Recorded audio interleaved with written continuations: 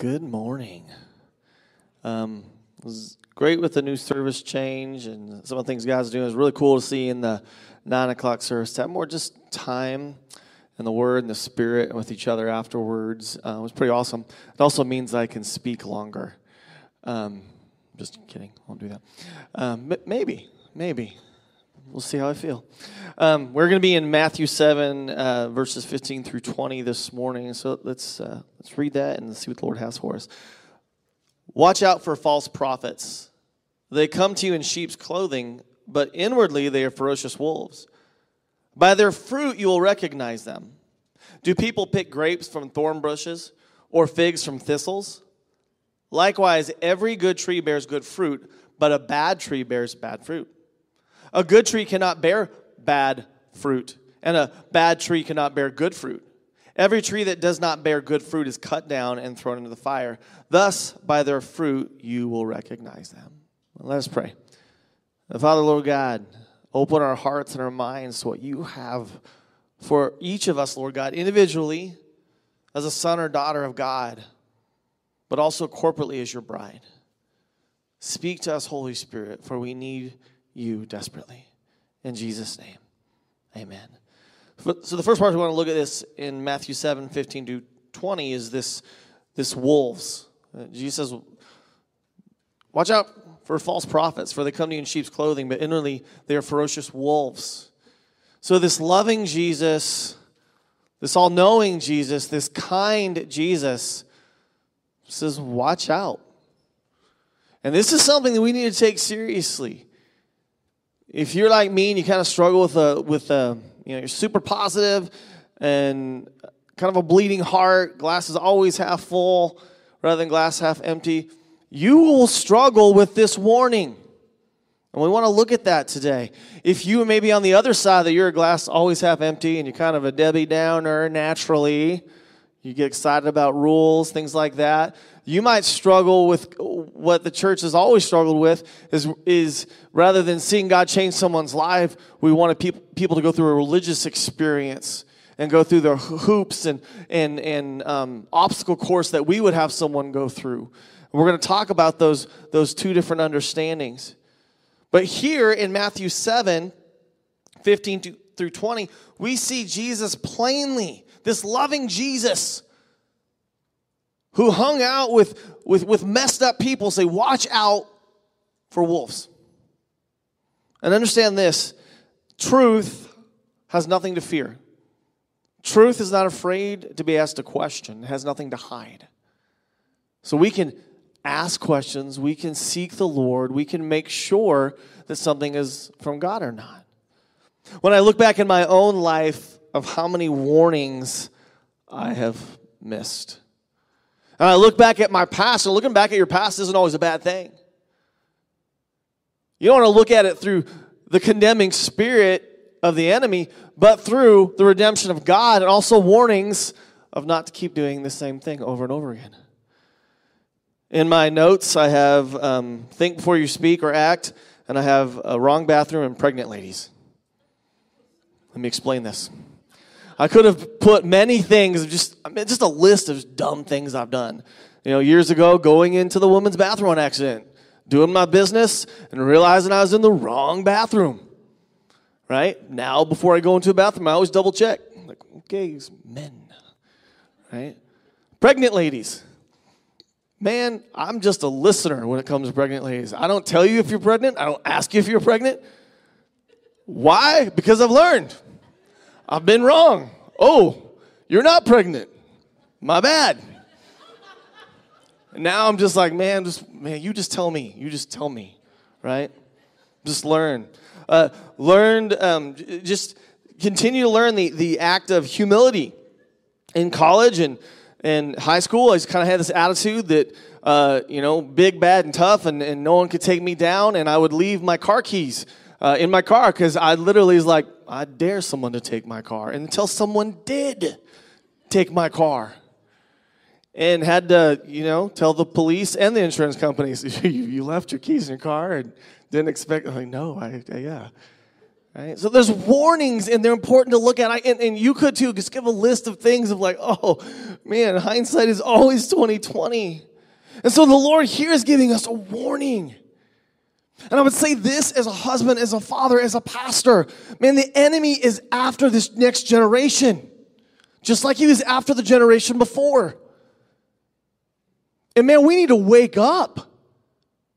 Right? Wake up in the church. Like, and not just because it's the day and time we're in. This is from 2,000 years ago, too. The church needs to be diligent in like seeing that not everyone is who they say they are. And we need to even look at that through the lens of the gospel.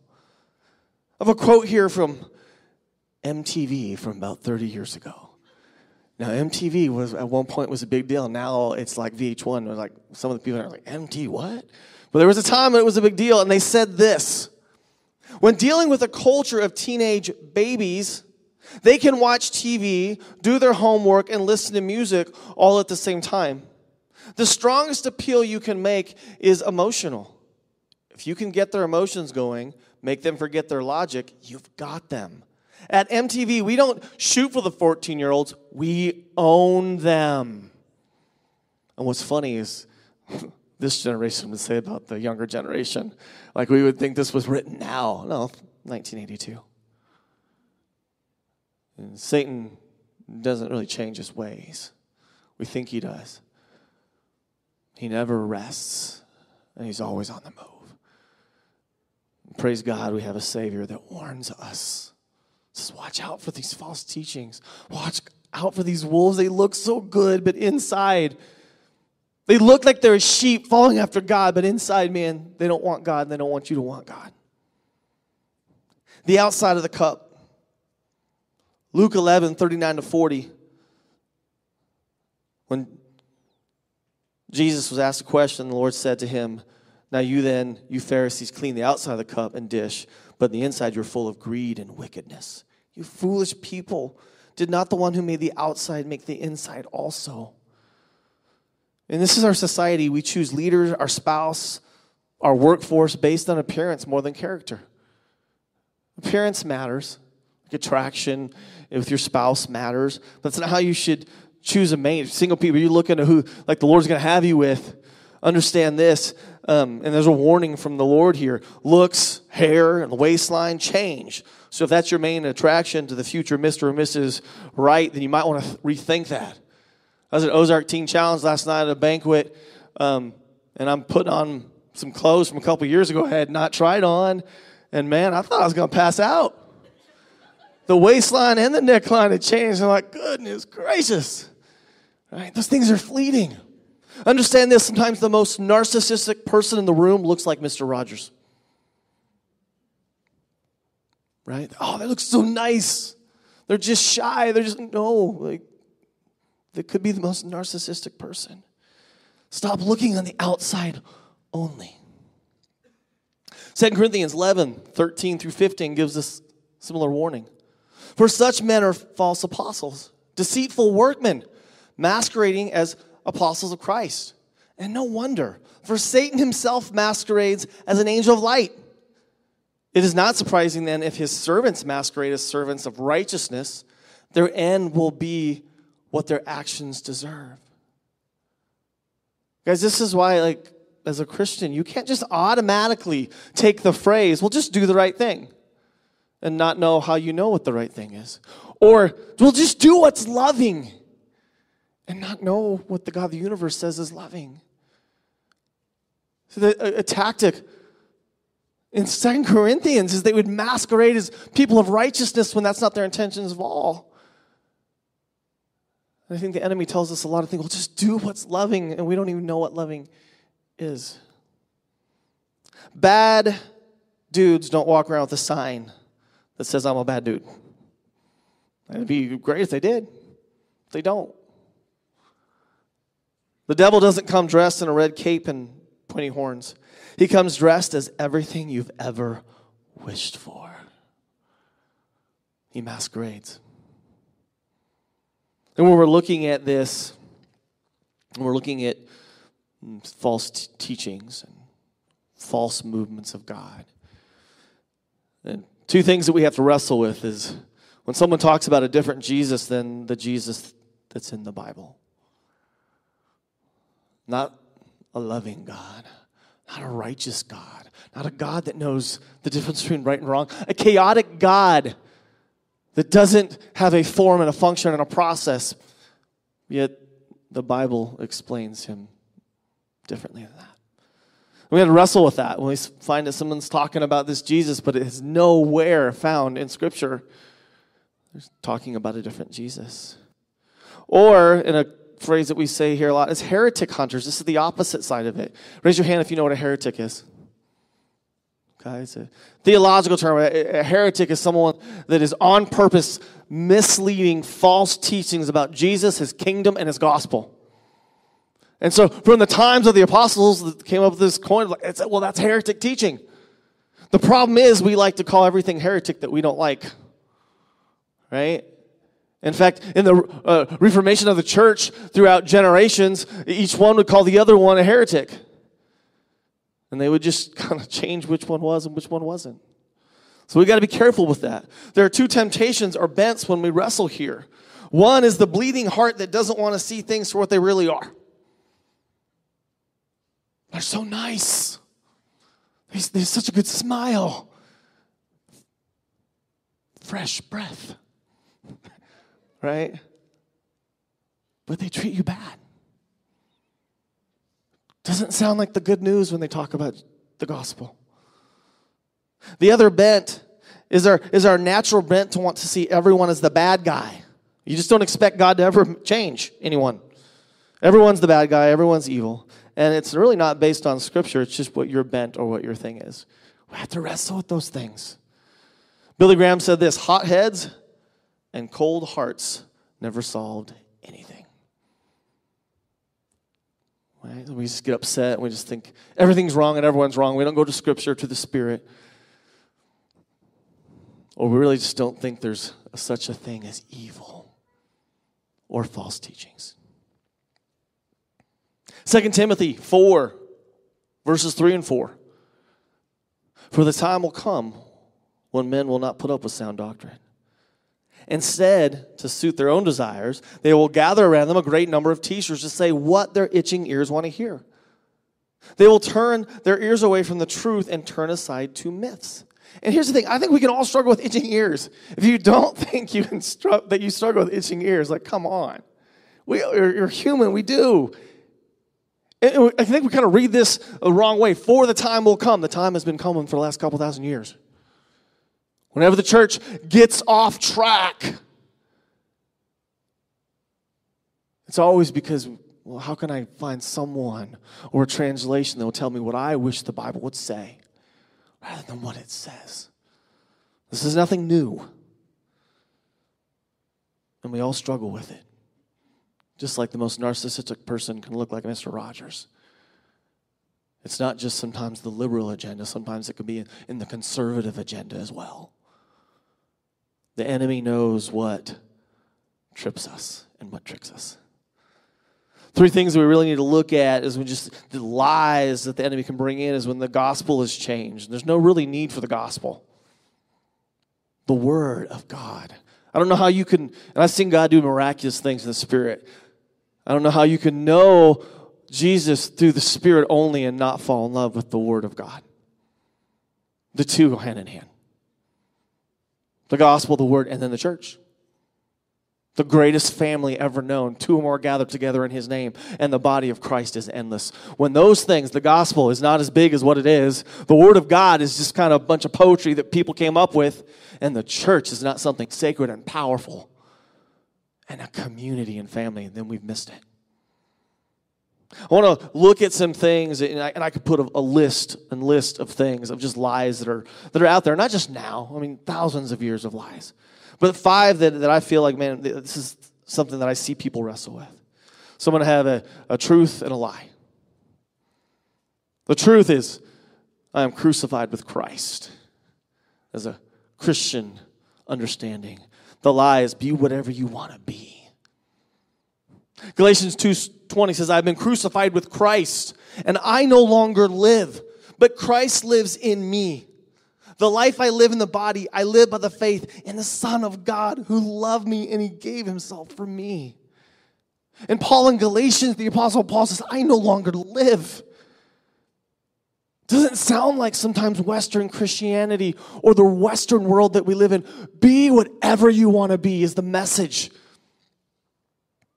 And it's exactly what you can, in America, you can be whatever you want to do and whatever you want to be. And people are miserable because it's not true. And it's not just who we marry or sexuality or what's pleasurable and not. It can be even your career choice. I remember being called to the Lord, and then he called me into ministry. And for about 6 years, I said, nuh-uh. I don't like pastors. I don't like tithes. I still don't like tithes. Right? And they're poor, boring, poor, and bad dressers. Lord, I have my standards. No, thank you. And the Lord just said, it's not your way. It's my way. And I'll write a better book for your life than what you could ever hope or dream for. Trust me. Like that is the anthem for all believers, but the world says, be what you want to be. And Jesus said, no, I killed that. I've got something better.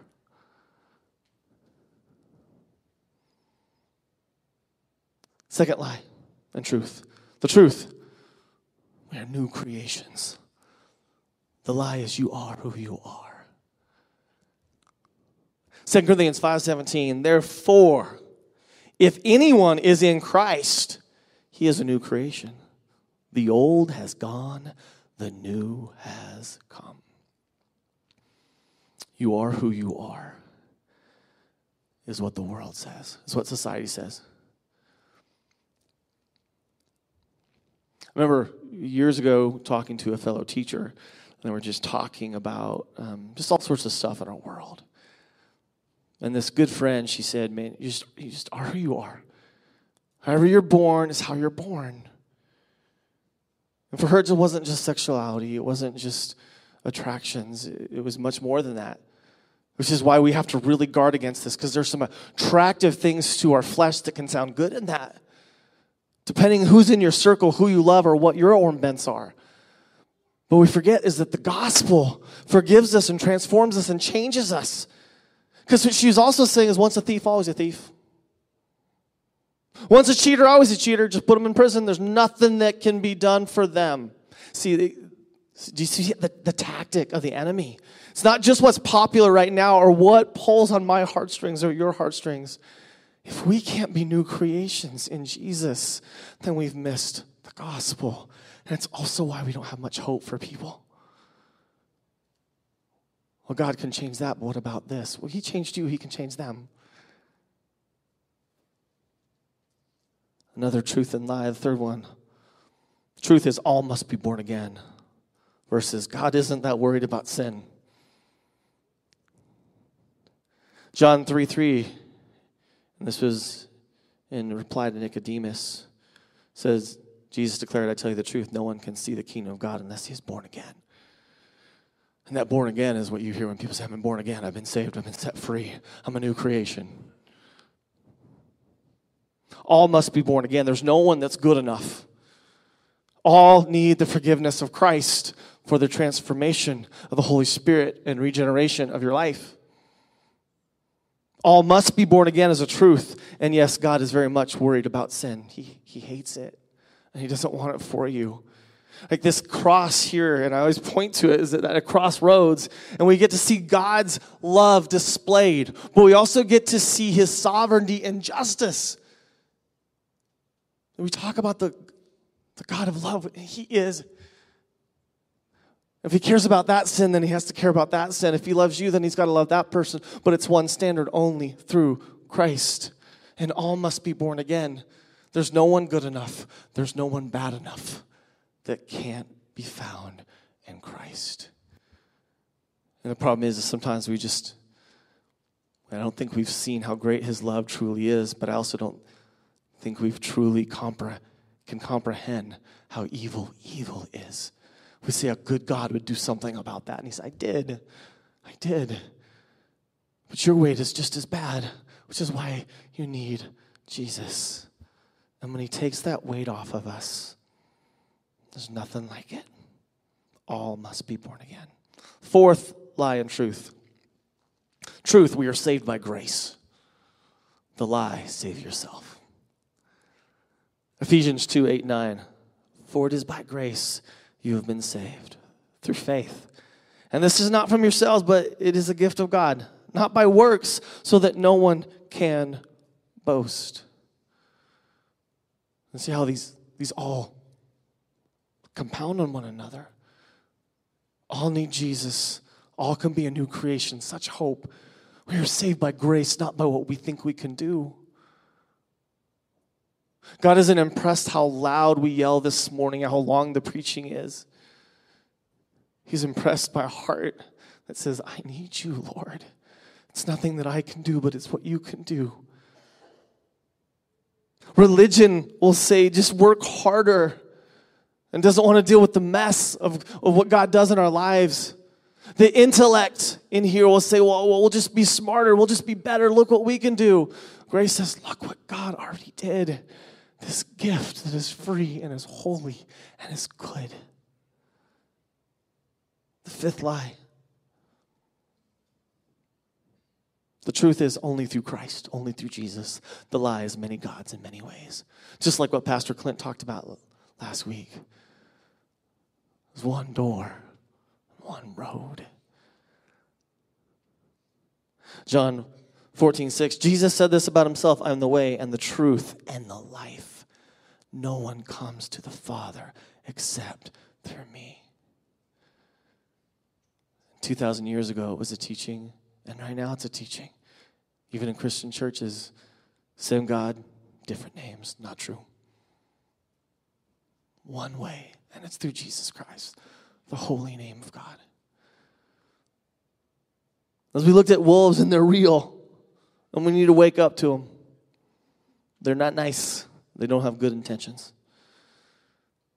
But the Lord doesn't just leave us with this warning. He leaves us with hope and discernment. So the second thing we want to look at this morning is fruit. 1 Samuel 16:7. And this is when Israel is looking for a king. They want to be like everybody else. We still struggle with that, right? I just want to be like everybody else, right? Just want to have what they have. I want to have all the good stuff. Well, in that, when we look at 1 Samuel 16:7, but the Lord said to Samuel, do not consider his appearance or his height, for I have rejected him. The Lord does not look at the things man looks at. Man looks at the outward appearance, but the Lord looks at the heart.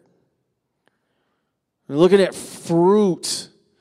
Jesus looks at the heart, what he can do in the heart. All sin comes from the heart. We focus so much on the outside. We change the behavior, but we don't change the heart. And only God can change the heart. Then you're just going to go back to the behavior in time.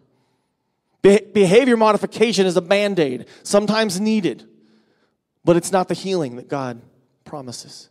It's a heart thing. And God is all about changing the heart. And he's the only one that can do it. You will know them by their fruit. Not by other things, how big their Bible is, or their translation, or how long or thick their beard is. I don't grow a very good beard, so I'm already out on that one. How short their hair is, how long the skirt is, how loud they yell in worship. They dance, hymns, how many miracles they proclaim. No. Jesus said there's something in their heart and in their spirit that will produce some things that the enemy cannot lie about for long. This is the fruit of the Spirit that we see in Galatians 5:22-23. But the fruit of the Spirit is love, joy, peace, patience, kindness, goodness, faithfulness, gentleness, and self-control. Against such things there is no law. And I firmly believe the enemy can fake all sorts of things. False teachings, false moves of God, where it wasn't God, it was us moving. It was demonic spirits moving. Even healings. We see the scripture that the enemy could do some things. There's some power there. But not the fruit of the Spirit. Love over time. Joy. peace, patience. Man, I could take a dose of that. Kindness. It's the fruit of the Spirit. Live in a really messed up world needs a lot of kindness. Goodness. Just want to do good for the glory of God. Faithfulness. Right? It's like what we need in marriages. Right? Not someone's big bank account, but how about the gift of the Spirit of faithfulness? Gentleness. Man, we live in a world that's addicted. Self-control. The fruit of the Spirit. Not only can we tell leaders and people of God, this is a fruit that we need to look at and see and examine, but it's also a promise for ourselves. Years ago when I struggling with just lust and pornography, it's like thinking, man, when I'll just get old enough, I'll grow out of this. And looking at Galatians 5:22-23, realizing as a young man and a single man, I needed the spirit of self-control. There was no behavior modification that would work long enough. Just cycle after cycle after cycle. Anger, cycle after cycle after cycle. Anxiety, cycle after cycle after cycle. But the fruit of the Spirit changes those. Sometimes that fruit starts out as a seed, and it starts out as a hope and as a prayer and as a faith, but it then produces a crop that changes all things. Theologian Richard J. Foster said this: the fruit of the Spirit is not push, drive, climb, grasp, and trample. Life is more than a climb to the top of the heap. See, God is in the sacred business, in the heart-changing business. We love the flashes, we love the hype, but no one stays long for that. Hype never changed anyone for long, but the Spirit and Word of God does. So we look at this morning and we go, okay, Lord, man, this sounds really good. I want some fruit. This sounds good. Not only can we tell false teaching from good teaching, and good leaders from bad leaders, and good movements from bad movements, we can have this fruit ourselves too. Sign me up. So, how do we receive this? I want us to look at John 15, verse 4 and 5. Remain in me, and I will remain in you. No branch can bear fruit by itself. It must remain in the vine. Neither can you bear fruit unless you remain in me. I am the vine, you are the branches. If a man remains in me and I am in him, he will bear much fruit. Apart from me, you can do nothing. It's so simple, it ticks us off. Right? I was asking a mentor years ago, dude, how do you grow in God? He says, pray. Read your Bible. Right? Listen. Talk to God. And obey the Spirit. And obey the Word and watch what God will do. If I plant an apple tree, what should I get? Apples, apple trees that turn to apples. Right? If I get something other than an apple tree, then what's the problem? It's not an apple tree, right? It's simple, right? Right? Lord, I need to go back to the source of your gospel, of your truth, of your goodness, of your redemption. And let you take out what needs to be taken out. Scripture talks about weeds that can come in. Rocks, not good soil. Absolutely. And it would beckon us to go back to the gospel like Jesus. I'm a sinner saved by grace that needs a holy God that loved me so much that he came down on earth and lived 33 years and died on a cross because God was that serious about sin, but he's also that serious about love. And he promises this fruit in me. It's not God that changes, it's us that changes. There's never a time, and this is a dangerous statement, and if you're going through a tough time, you might not like me right now, but that's okay. is 100% accurate. When we remain in God, he will never leave us. He'll never forsake us. And his word never comes back void. The problem is we just take off too soon. We say we want God, but we don't. We say we want God, but we don't want his process of time. James 5, 7 and 8 says, be patient then, brothers, until the Lord's coming. See how the farmer waits for the land to yield its valuable crop, and how patient he is for the autumn and the spring rains. You too, be patient and stand firm, because the Lord's coming is near. And the book of James is talking about all trials and tribulations and stuff we go through, and reminding us, just be patient. God didn't go anywhere. Abide in him, in his word, in his spirit, in his transforming power. Who are you to say that God's grace isn't enough for you? Who are you to say that God's grace isn't enough for someone else? Who are you to say that God's laws don't apply to everyone? He is the giver of good gifts and fruit. If he loved you enough to die on a cross for you, as wretched as you and I have been, then what audacity do we have to say, no, he doesn't have fruit for me. I'm just too bad. I'm just too imperfect. I'm just too much trouble for God. You see how selfish we can be in our thinking? Right? We think we're being so kind and humble maybe even, but it's not. It's really a lack of faith in God to move in your life and to move in other people's lives. Abide in him. And this is the greatest thing, that it's all on him. And he never runs out of love. He never runs out of courage. He never runs out of truth and righteousness and fruit for us. He's got a whole kingdom full of it. Encouragement today is that we would taste and see that he is good. And maybe you just need to be reminded, man, I just need to lean back on Jesus. I need to abide in God and watch what he'll do.